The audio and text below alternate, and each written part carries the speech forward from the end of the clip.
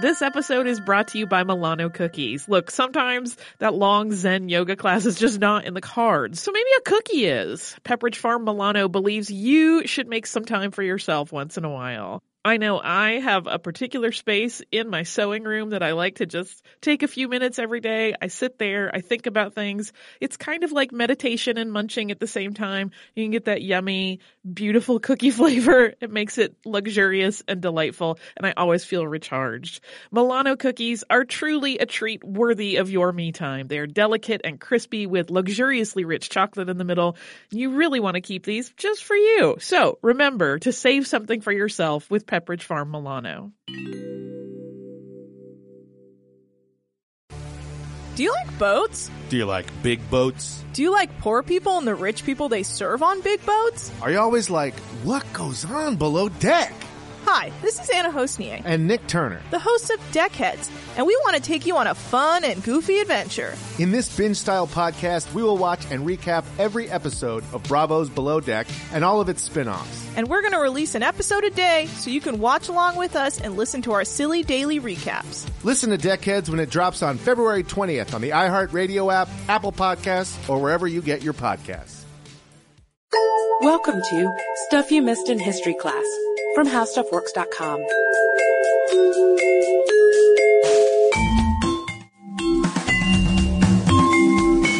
Hello and welcome to the podcast. I'm Katie Lambert. And I'm Sarah Dowdy.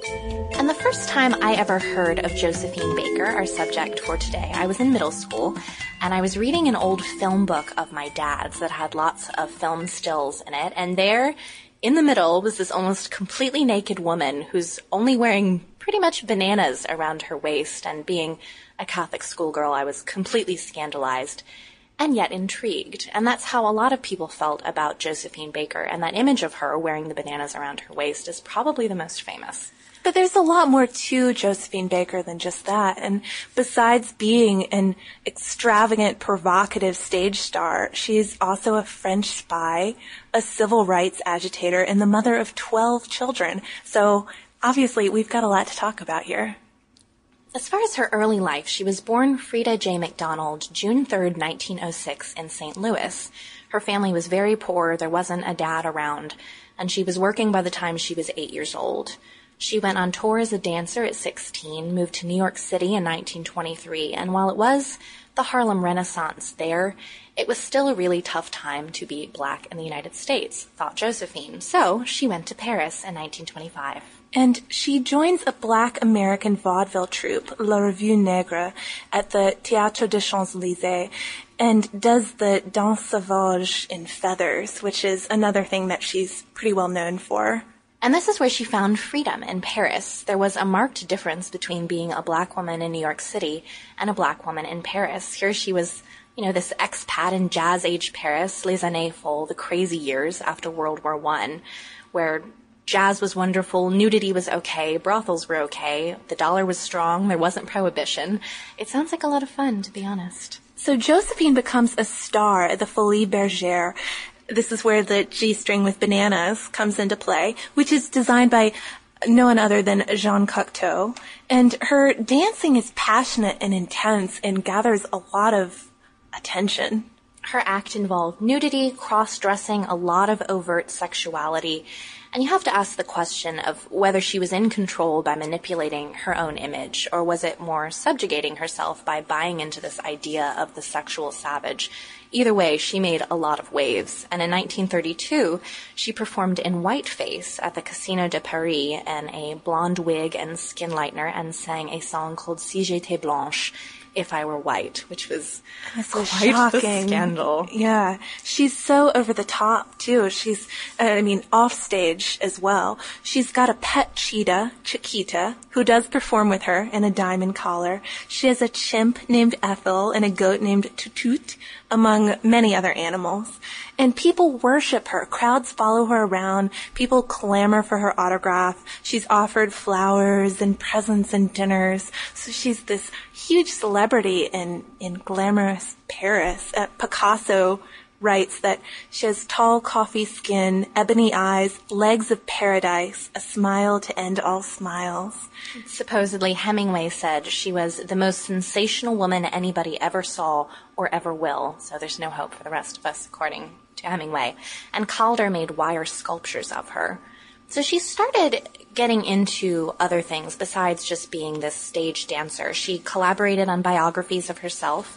She wrote a novella in 1931, and she began singing professionally in 1930 and appearing in silent films in 1934. You can find clips of some of them on YouTube if you look. And by 1937, she makes an important decision to become an official French citizen. This is sort of renouncing her American past and the troubles she faced when she lived in America.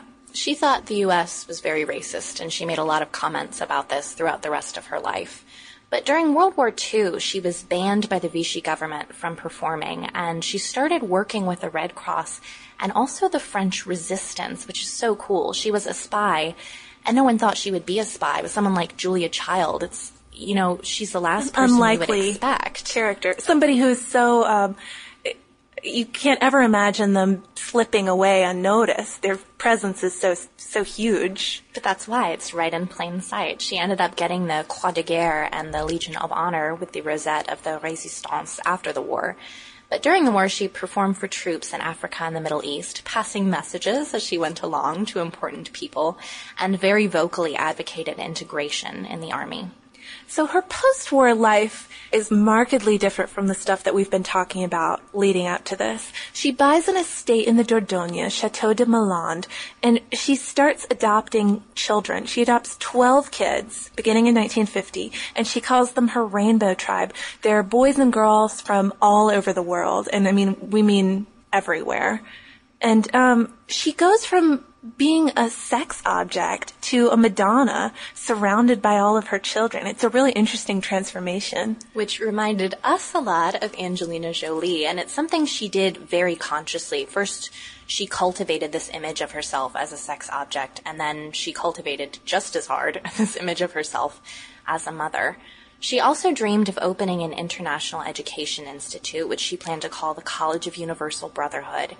And she basically quit the stage, but with money troubles, she ended up performing throughout the rest of her life. 12 children. Well, occasionally, both in the United States and in Europe. But things were tough for her in the U.S. Yeah, the nicer hotels wouldn't even receive her. So she's on top of the world in Paris, this huge star. But back in the United States, she's a black girl and Jim Crow rules. So it's a tough shift for her. But she is not going to take it anymore, and she made United States theaters desegregate her audiences. She regularly caused a ruckus with authorities over treatment of blacks and the lack of opportunities. And she also said that if a city's best hotel wouldn't take her, then she simply would not perform in that city. So there go your revenues. I like her here. She's this racial barrier breaker, but this diva performer, too. It's kind of amazing. I really love her. There was a famous incident at the Stork Club in 1951, which, of course, was the place to be in New York. But Sherman Billingsley didn't admit blacks. Being Josephine Baker and being wildly popular, he decided he would let her in. But then none of the waiters would serve her. They claimed they were out of every single item that she offered, or at least this is according to Josephine's version of the tale. She also said that Walter Winchell, who was a very influential gossip columnist, was a witness to everything that happened, and that he didn't do a darn thing to help her. And he was incensed by this portrayal, and she presses the matter, and Winchell says it's absolutely not true, but she won't let go of her version of the story, so he ends up calling her a communist, and also saying she's anti-Semitic and anti-African American, and also talks to the FBI about her, which resulted in a 17-year FBI investigation. Sarah said he reminded her of Perez Hilton earlier today. Yeah, kind of the scary gossiper. But he had a big effect on her career. He started calling her Miss Josephine Baker in his column, and a lot of her bookings were canceled because of this rift. And she also comes to the U.S. for a lot of civil rights demonstrations. So, I mean, her experiences performing give you a pretty good idea of why she would be invested in this. She speaks at the March in Washington in 1963, but she does have money troubles. She likes to spend. She has all these children, and she loses the chateau. But who comes to the rescue? Princess Grace of Monaco, who I wish would come to my rescue on a regular basis. So we're nearing the end of her life, and in 1975, there is a Josephine retrospective in Paris. It's marking her debut there 50 years earlier, and it was hugely popular. All the celebrities are there. But during its run, she dies of a stroke, and the story is that she has this hemorrhage when she's in bed, surrounded by the newspapers, which glowing are all, reviews. Exactly, telling the story of just how wonderful she is, which I think she probably liked a lot. And she's buried in Monte Carlo, and 20,000 people came to her funeral. So this is not your typical story of a famous stage presence who wastes away in obscurity. She's famous to the end. But Sarah and I were talking earlier about this switch from being this sexual object to being the Madonna, and people often wonder which image was more her, because of course we have the urge to categorize and stick her in one or the other. But we have an interesting biography to talk about, which is by Jean-Claude Baker, who she considered her adopted son, even though he was never legally adopted. And he wrote a biography called Josephine, the Hungry Heart.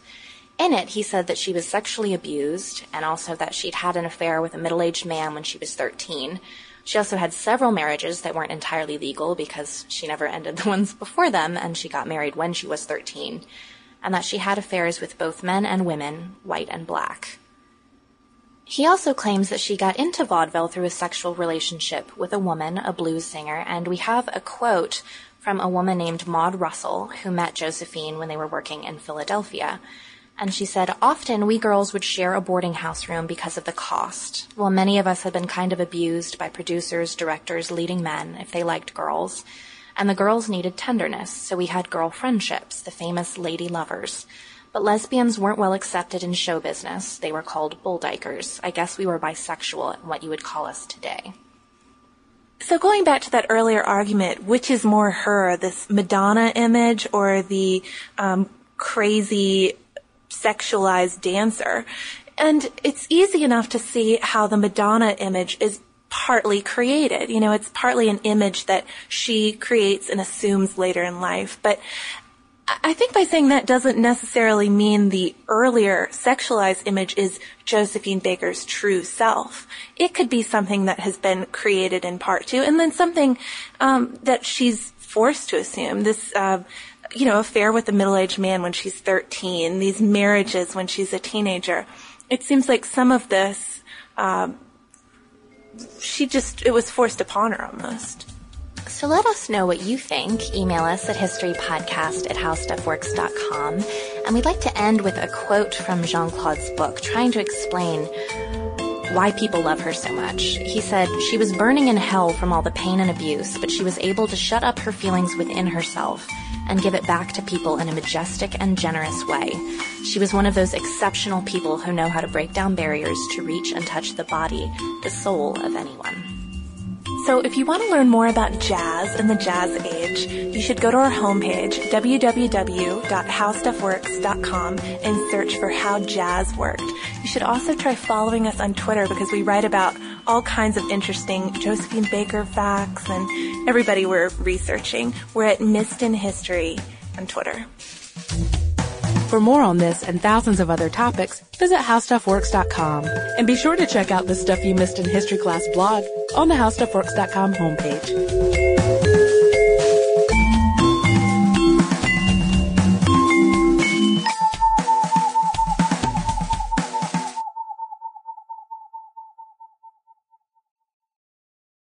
This is Dani Shapiro, host of the hit podcast Family Secrets. I hope you'll join us for some incredible conversations about family, identity, and what happens to both when the secrets that have been kept from us and the secrets we keep finally come to light. Listen and subscribe on the iHeartRadio app, Apple Podcasts, or wherever you listen to your favorite podcasts.